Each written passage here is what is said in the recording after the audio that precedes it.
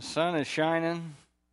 The frost was on the pumpkin a little bit, but I think my tomato plants survived. My broccoli's starting to head up. It's a good day, and it's a good day to be here to worship God. If you are visiting with us here this morning, I'm Pastor Joe. I'm glad you're here this morning. If you're looking for a good church, this is a good one. It's not a perfect church, but it's a good church, and a church where you could be part of a family of people who will love you and care about you and who will pray for you and lift you up. And where you can learn the Bible and where you can learn to walk in Christ's likeness and have a place to serve in ministry. And so if you're here this morning and you're visiting with us, your search can end right here. And I'm happy to tell you that. We're going to look this morning at the longest speech in the entire book of Acts, which is Stephen's speech before the Sanhedrin. And it's kind of his last words before he is executed. And we're going to see that too at the end. So it's kind of I've called this passage Message and Martyrdom. The message, and then they like his message so well, they take him out and turn him into a rock pile. And that's what we call an enthusiastic response. Okay? By the way, Jim, the first rule of holes is when you find yourself in one, stop digging.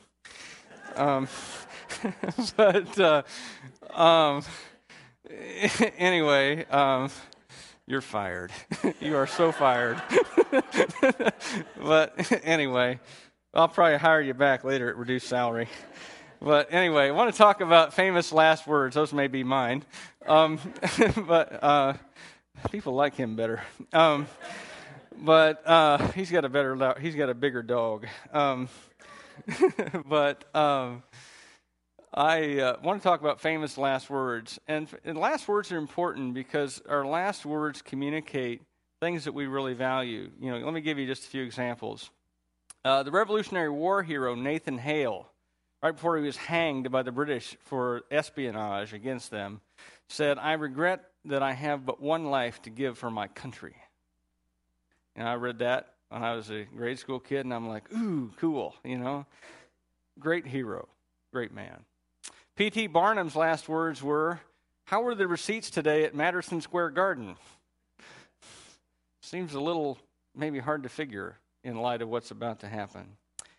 Humphrey Bogart said, "I never should have switched from scotch to martinis." Again, a little hard to figure in light of what he's going through. The old Confederate general Thomas Stonewall Jackson said, "Let us pass over the river and rest in the shade of the trees." He was a Christian. And he knew, even though he had taken a bullet by his own troops, that someday he was going to pass over the river and go into the presence of God. And he invited his men to follow him. And here in Acts chapter 7, we have Stephen's last words. The last words that he spoke before he went into the presence of God. So I want to read these for you. I'll just tell you, buckle your seatbelt. This is a long passage just to read, okay? We're going to do a long passage and a short message, all right? So here we go. Then the high priest asked him, "Are these charges true?" To this he replied, "Brothers and fathers, listen to me. The God of glory appeared to our father Abraham while he was still in Mesopotamia, while he lived in Haran. 'Leave your country and your people,' God said, 'and go to the land I will show you.' So he left the land of the Chaldeans and settled in Haran. And after the death of his father, God sent him to this land where you are now living. He gave him no inheritance here, not even a foot of ground. But God promised him that he and his descendants after him would possess the land, even though at that time Abraham had no child. God spoke to him in this way, 'Your descendants will be strangers in a country not their own, and they will be enslaved and mistreated 400 years. But I will punish the nation they serve as slaves,' God said, 'and afterward they will come out of that country and worship me in this place.' Then he gave Abraham the covenant of circumcision, and Abraham became the father of Isaac and circumcised him 8 days after his birth. And later Isaac became the father of Jacob, and Jacob became the father of the 12 patriarchs. Because the patriarchs were jealous of Joseph, they sold him as a slave into Egypt, but God was with him and rescued him from all his troubles. He gave Joseph wisdom and enabled him to gain the goodwill of Pharaoh, king of Egypt. So he made him ruler over Egypt and all his palace.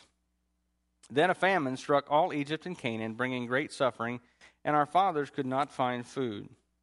And when Jacob heard there was grain in Egypt, he sent our fathers on their first visit. And on their second visit, Joseph told his brothers who he was, and Pharaoh learned about Joseph's family. And after this, Joseph sent for his father Jacob and his whole family, 75 in all. And then Jacob went down to Egypt, where he and our fathers died. Their bodies were brought back to Shechem and placed in the tomb that Abraham had bought from the sons of Hamor at Shechem for a certain sum of money. And as the time drew near for God to fulfill his promise to Abraham, the number of our people in Egypt greatly increased. Then another king who knew nothing about Joseph became ruler of Egypt. He dealt treacherously with our people and oppressed our forefathers by forcing them to throw out their newborn babies so that they would die. That time Moses was born, and he was no ordinary child. For 3 months he was cared for in his father's house. And when he was placed outside, Pharaoh's daughter took him and brought him up as her own son. Moses was educated in all the wisdom of the Egyptians and was powerful in speech and action. When Moses was 40 years old, he decided to visit his fellow Israelites. He saw one of them being mistreated by an Egyptian, so he went to his defense and avenged him by killing the Egyptian. Moses thought that his own people would realize God was using him to rescue them, but they did not. The next day, Moses came upon 2 Israelites who were fighting. He tried to reconcile them by saying, "Men, you are brothers. Why do you want to hurt each other?" But the man who was mistreating the other pushed Moses aside and said, "Who made you ruler and judge over us? You want to kill me as you killed the Egyptian yesterday?" When Moses heard this, he fled to Midian, where he settled as a foreigner and had 2 sons. After 40 years had passed, an angel appeared to Moses in the flames of a burning bush in the desert near Sinai. When he saw this, he was amazed at the sight, and as he went over to look more closely, he heard the Lord's voice, "I am the God of your fathers, the God of Abraham, Isaac, and Jacob." Moses trembled with fear and did not dare to look. Then the Lord said to him, "Take off your sandals. The place where you are standing is holy ground. I have indeed seen the oppression of my people in Egypt. I have heard their groaning and have come down to set them free. Now come, I will send you back to Egypt." This is the same Moses who they had rejected with the words, "Who made you ruler and judge?" He was sent to be their ruler and deliverer by God himself through the angel who appeared to him in the bush. He led them out of Egypt and did wonders and miraculous signs in Egypt, at the Red Sea, and for 40 years in the desert. This is that Moses who told the Israelites, "God will send you a prophet like me from your own people." He was in the assembly in the desert with the angel who spoke to him on Mount Sinai and with our fathers, and he received living words to pass on to us. But our fathers refused to obey him. Instead, they rejected him and in their hearts turned back to Egypt. They told Aaron, "Make us gods who will go before us. As for this fellow Moses who led us out of Egypt, we don't know what has happened to him." That was the time they made an idol in the form of a calf. They brought sacrifices to it and held a celebration in honor of what their hands had made. But God turned away and gave them over to the worship of the heavenly bodies. This agrees with what is written in the book of the prophets. "Did you bring me sacrifices and offerings 40 years in the desert, O house of Israel? You have lifted up the shrine of Molech and the star of your god Rephan, the idols you made to worship. Therefore I will send you into exile beyond Babylon." Our forefathers had the tabernacle of the testimony with them in the desert.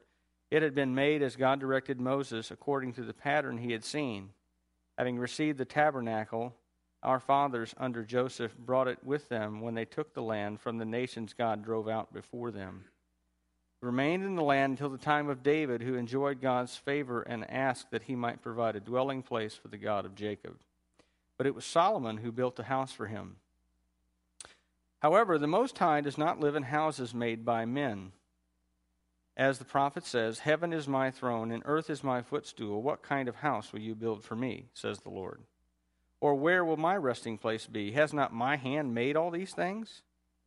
You stiff-necked people with uncircumcised hearts and ears, you are just like your fathers. You always resist the Holy Spirit. Was there ever a prophet your fathers did not persecute? They even killed those who predicted the coming of the righteous one. Now you have betrayed and murdered him, you who received the law that was put into effect through angels, but have not obeyed it. When they heard this, they were furious and gnashed their teeth at him. But Stephen, full of the Holy Spirit, looked up to heaven and saw the glory of God, and Jesus standing at the right hand of God. Look, he said, I see heaven open and the Son of Man standing at the right hand of God.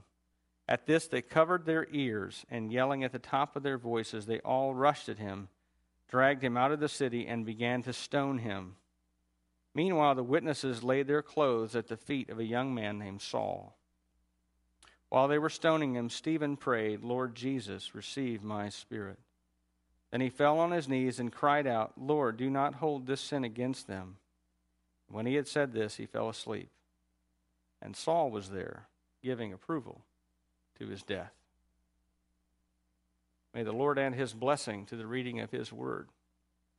Let's pray. God, our Heavenly Father, we see this great example of Stephen, who was bold in the proclamation of the gospel, even though it cost him his life, and with his last words prayed like Jesus, that you would forgive even those who kill him.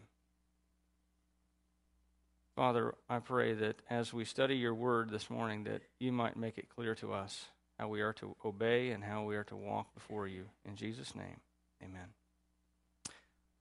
Now, as I said before, this is the longest speech by anybody that Luke records in Acts, and it's probably, even at that, a compressed version.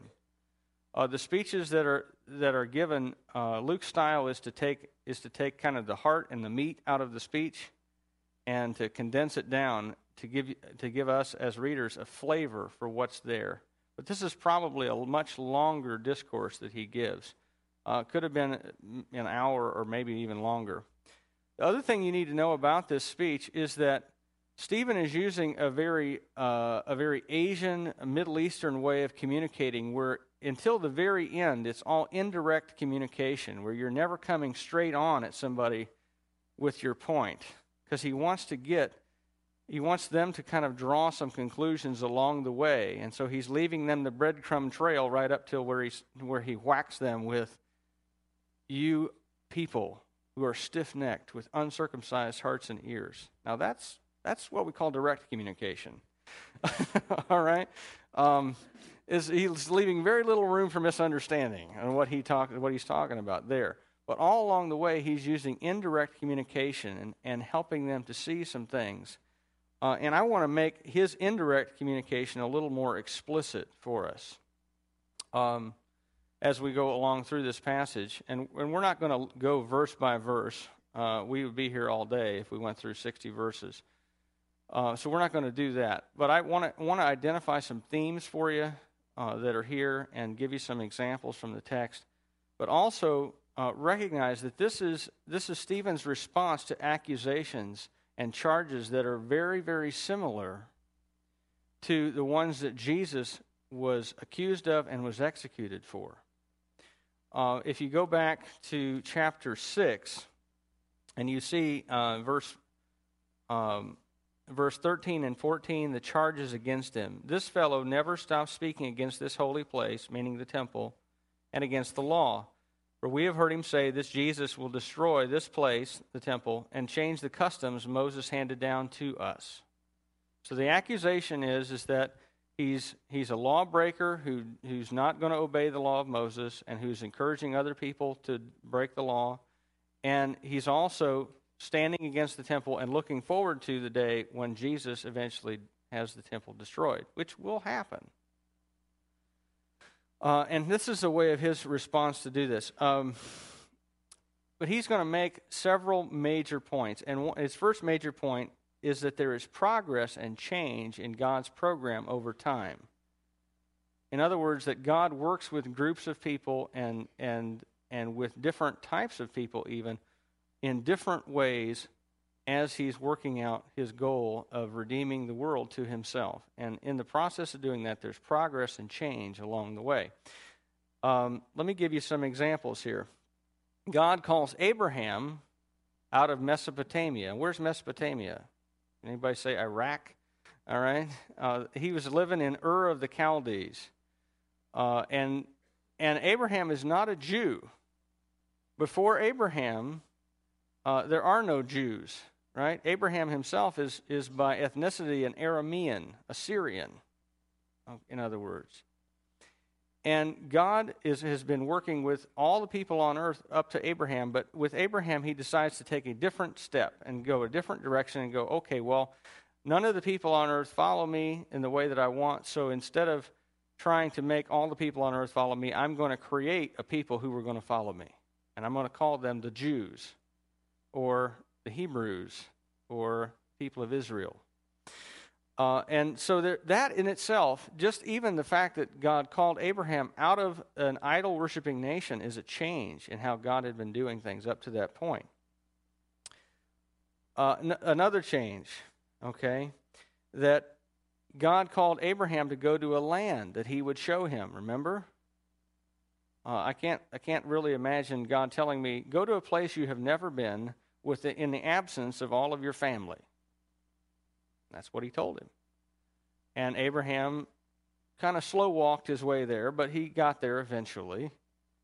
After staying in Haran, he got called again out of Haran to go to the promised land. And while he was there, God made him another series of promises that he would have a child, that his child would produce descendants who would become a mighty nation, and they would possess this land. When Abraham dies, he has one legitimate kid, one illegitimate kid, and a concubine that he has a few other children with that become the nation of Midian. He has Ishmael, who becomes the Arab people, and he has Isaac, who has 2 sons, which is not exactly an overwhelming nation.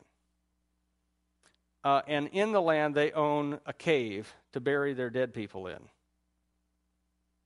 God has not exactly done everything that he was hoping and that he had promised, but God had made a change. And then God makes another change in that Jacob, one of Isaac's 2 sons, has 12 boys. That's a better start. And 1 daughter. And the other 11 boys, or the other 10 boys, hate their youngest brother, Joseph. They sell him into slavery in Egypt to get rid of him. And God brings them out of the land that he promised them, which is a change, and makes them a nation, not in Israel, but in Egypt. And then he sends Moses to deliver them. And that's another change. And he brings the law, which is a change from what they've had before, and a tabernacle, which is a change, and then eventually a temple and a nation and a kingdom and promises that get fulfilled. And his point is that, look, there's always been change, and God has always been working in different ways according to the need of the time. Even the tabernacle was temporary, right? That was the point of it, that you could set it up and take it down, and that God's dwelling would not always be in a tent, but one day would be permanent. But a lot of people must have thought it was going to be permanent because there are 500 years that separate Moses and David. And even David didn't get to build the temple, even though he wanted to. His son Solomon built it. And it took 7 years for Solomon to build it, and then they finally got rid of the tabernacle. But there was progress and change along the way. Stephen's second major theme that he develops is that God's blessings aren't limited to just the promised land and just the temple area. And a lot of these folks that sat on the Sanhedrin opposed to him thought that that's all of the places that God was blessing. If you wanted to be blessed, you needed to live in the land. If you wanted to be really blessed, you needed to live in Jerusalem. If you wanted to be super blessed, you needed to be one of the religious people who ruled from the Temple Mount as the Sanhedrin. And they regarded themselves as the most holy, most well-regarded, most blessed of God people that there were. And Stephen's point is that God's blessings are not confined geographically. And he talks about how Abraham is called out of where? Out of Ur. Is that God's blessing? Yeah, it is. And he received the promises and the blessings of God there and also in Haran. Well, where's Haran? That's in Syria, not in the land of Israel. The patriarchs were blessed in Egypt with Joseph. It's in Egypt, not in Israel, that they became a nation. That mighty nation that went out, where did they come from? From 75 people who went down. Out came 600,000 men. A nation between probably 1.5 million and 2 million people went out. Where did that happen? Not in Israel, in Egypt. Where did they get the law? Mount Sinai. Where's Mount Sinai? In Midian, in Arabia. Where did Moses get the call of God? In Midian, in Arabia. Where did they have the tabernacle where God appeared to them? In Arabia.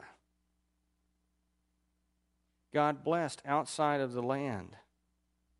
And on top of that, even when the temple was finally built, somewhere around the late 900s BC, even that is not the place that confines God's presence and blessing. Because is God present outside of that temple? Yes. Because and he quotes Isaiah here. He says, "Heaven is my throne, earth is my footstool. What kind of house will you build for me? Where will my resting place be? Has not my hand made all these things?" In other words, if God is creator, you think that he's going to be really impressed with the building that we built? Seriously? I mean, come on. The God who put galaxies out there that we can now see with the Hubble Space Telescope, 300 million light years from here. The Hubble telescope's been aloft for about 10 years, something like that. We didn't know they were out there. Who knew they were out there? God did. Why did he put them out there? Because he likes it, apparently. There are stars out there that are so big that they can contain 25,000 of our sun. And we're going to build God a building to live in? I mean, that's the point of Isaiah. And Isaiah's prophecy echoes even Solomon's words, and I think Stephen is meaning to draw this connection between not only Isaiah, but between Solomon and his prayer of dedication that you read about in 2 Chronicles. When Solomon dedicates the temple, he prays this way. He says, "What have I done that I might build a house that God might live in?" Will God really come down and live in the house that I built? Seriously? God's blessing and his benefits and his promises and even his person are not limited to the land and the temple. They are meant to spread. And Stephen is in the process of spreading them as widely as possible. And finally, Stephen moves to his third and most hard-hitting theme. This is where he is really going to drill down with these folks. He says, look here. If you look at Israel's history, they have consistently, over and over and over and over, rejected God. And you, Sanhedrin, are rejecting God right now when he's trying to do a new thing in our nation and our people, and you are in danger of being rejected by God for your rejection of him. That's that you uncircumcised hearts and ears, that part. Okay? But he's going to lead up to that with some other things. He mentions God's call to Abraham in Haran. What was he doing in Haran? God told him in Ur of the Chaldees, "Leave your people and your father's house and go to the land I will show you." He did not say, by the way, take a little detour in Haran and hang out there until your father dies. That was nowhere in there. He said, leave your father and go directly to the land. Do not pass go. Do not pass through Haran. Do not collect $200.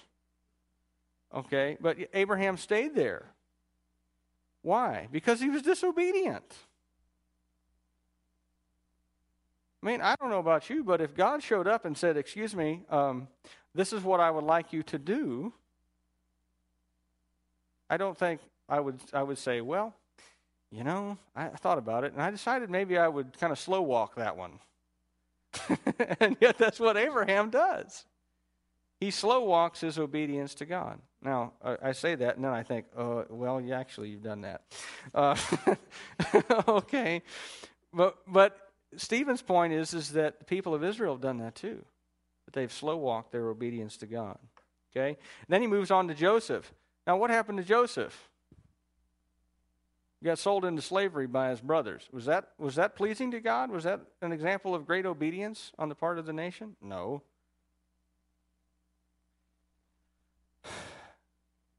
And on top of that, as he's talking about Joseph, I think he's trying to draw a parallel between Jesus and Joseph.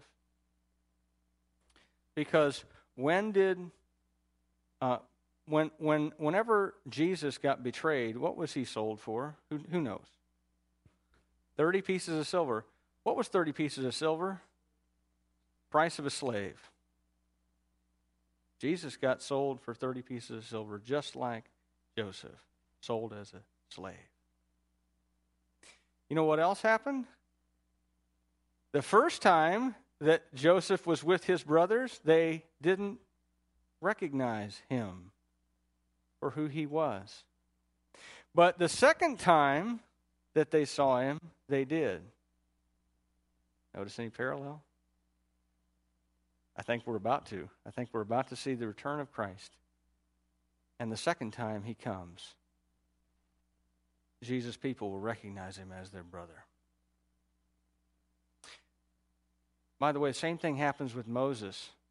He brings up the incident with Moses, and Moses decides, well, God has called me to be the deliverer, so he goes out delivering. And he sees an Egyptian beating one of his Hebrew brothers and whacks him right there, buries him in the sand. I don't know how hard you have to hit to kill a guy on one swat, but it's pretty hard, apparently. And he kills the Egyptian. He's going to deliver the people, and he thinks they're going to rise up and follow me as the leader. And they don't. He's rejected. In fact, what's the one guy say to him? He's a slave. And here's the prince of Egypt, son of Pharaoh's daughter, who comes along.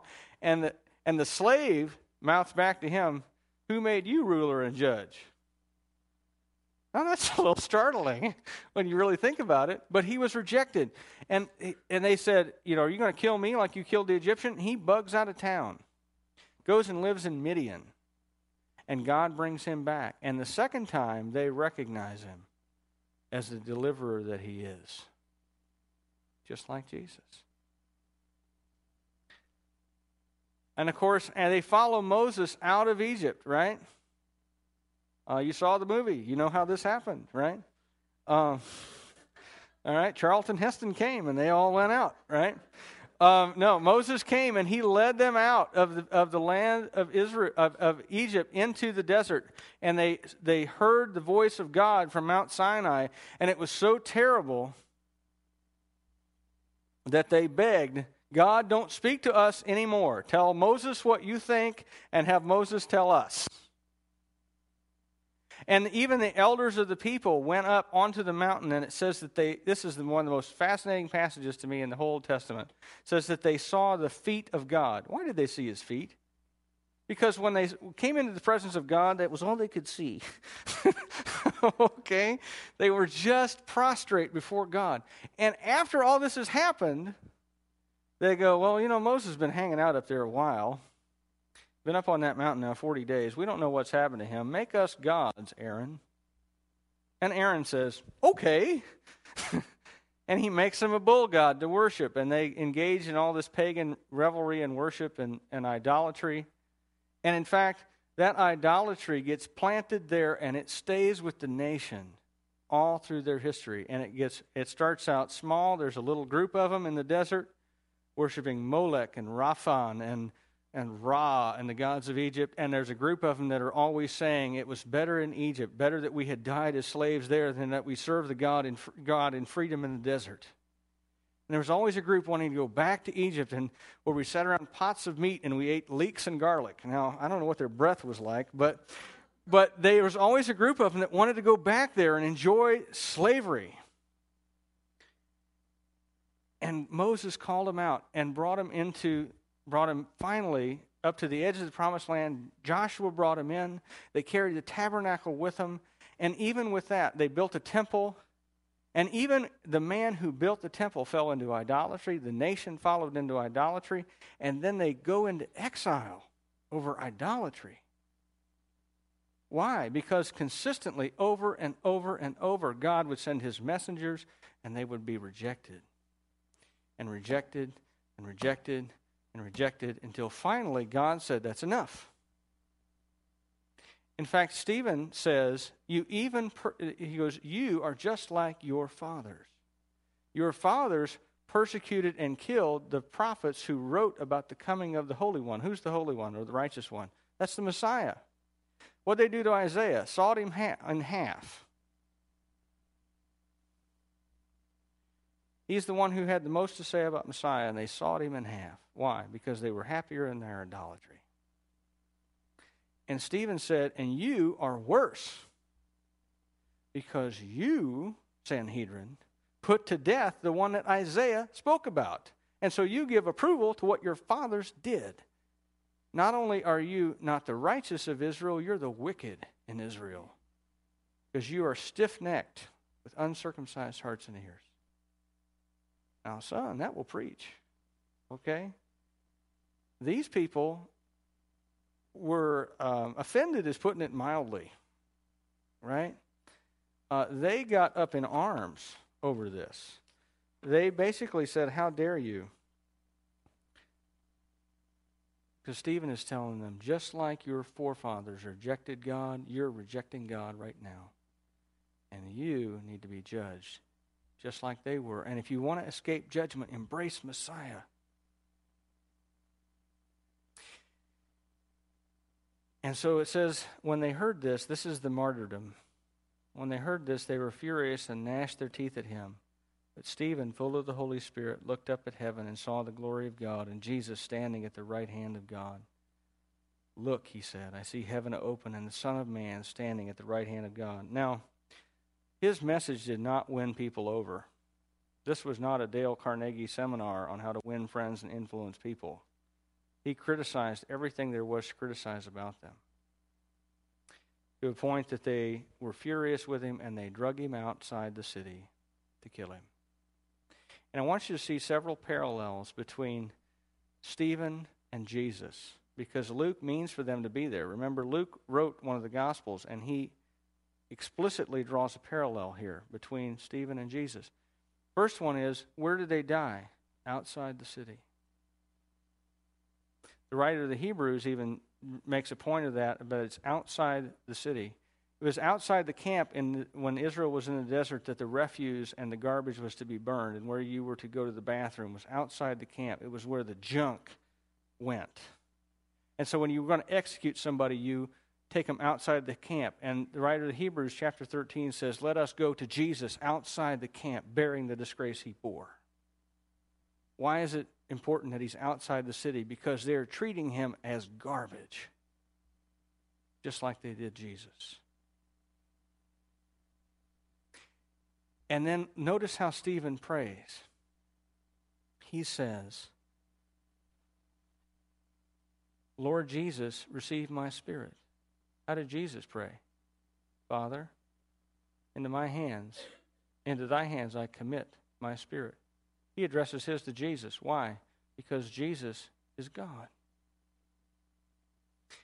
Notice the last thing he says, Lord, do not hold this sin against them. Who else prayed like that? Jesus did. Only what did he say? He said, Father, forgive them, for they don't know what they're doing. Right? Stephen dies just like Jesus, preaching a message to answer charges that were leveled against him that were just like the ones they leveled against Jesus. And it mentions that Saul is there giving approval to his death, leading the charge.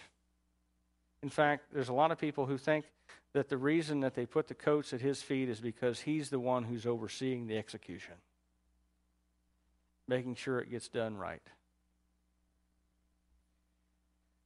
Now, when you read this passage, this is a hard passage to know exactly how this relates in some sense to us and our situation in life. I've never preached a message where I thought, there's a good chance I'm going to get made into a rock pile at the end of this.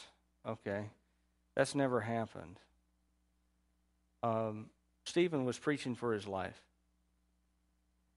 But I do think as I look at this, that there are two things that jump out at me. Number one, that Stephen had great confidence about where he was going.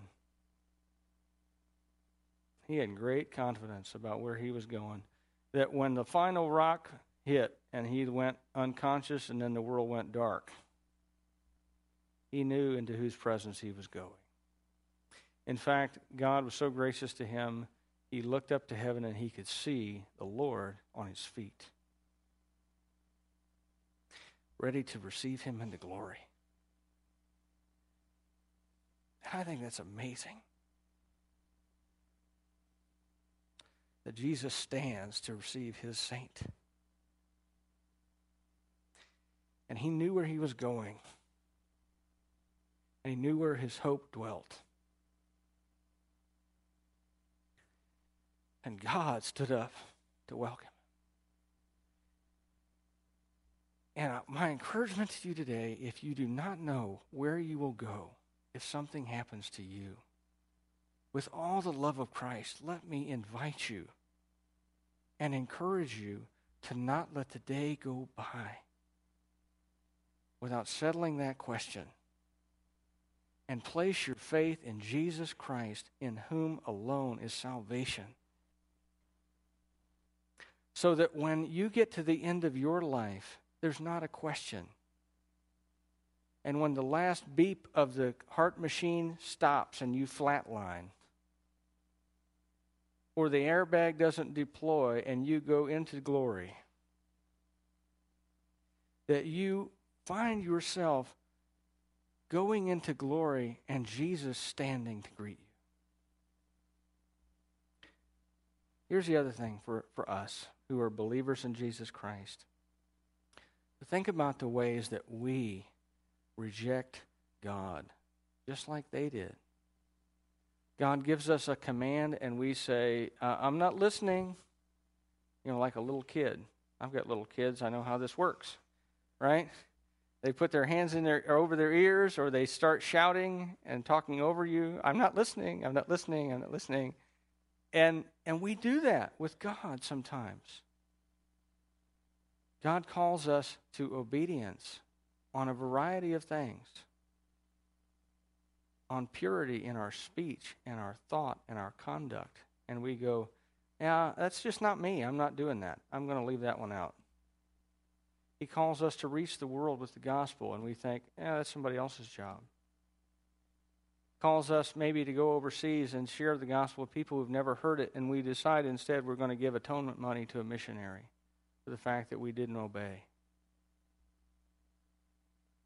And there's all kinds of ways that we reject God and what he wants to do through us and in us. And as I said earlier, I look at Abraham and go, well, I would never do that. Yeah, you would, and you've done it. I've done it. And we've either been slow to obey, or we have just outright been disobedient on all kinds of things. I've done it and you've done it. And thankfully, God is gracious to us and he loves us. And in spite of the fact that I'm an idiot and so are you, when it comes to obeying God, he still, because we are his children, loves us. And in spite of all the things that we might not like about ourselves or about one another, God loves us and he's gracious to us. And even when we reject him, he doesn't reject us.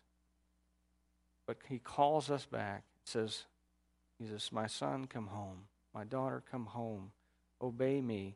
Experience my blessing. Let's pray.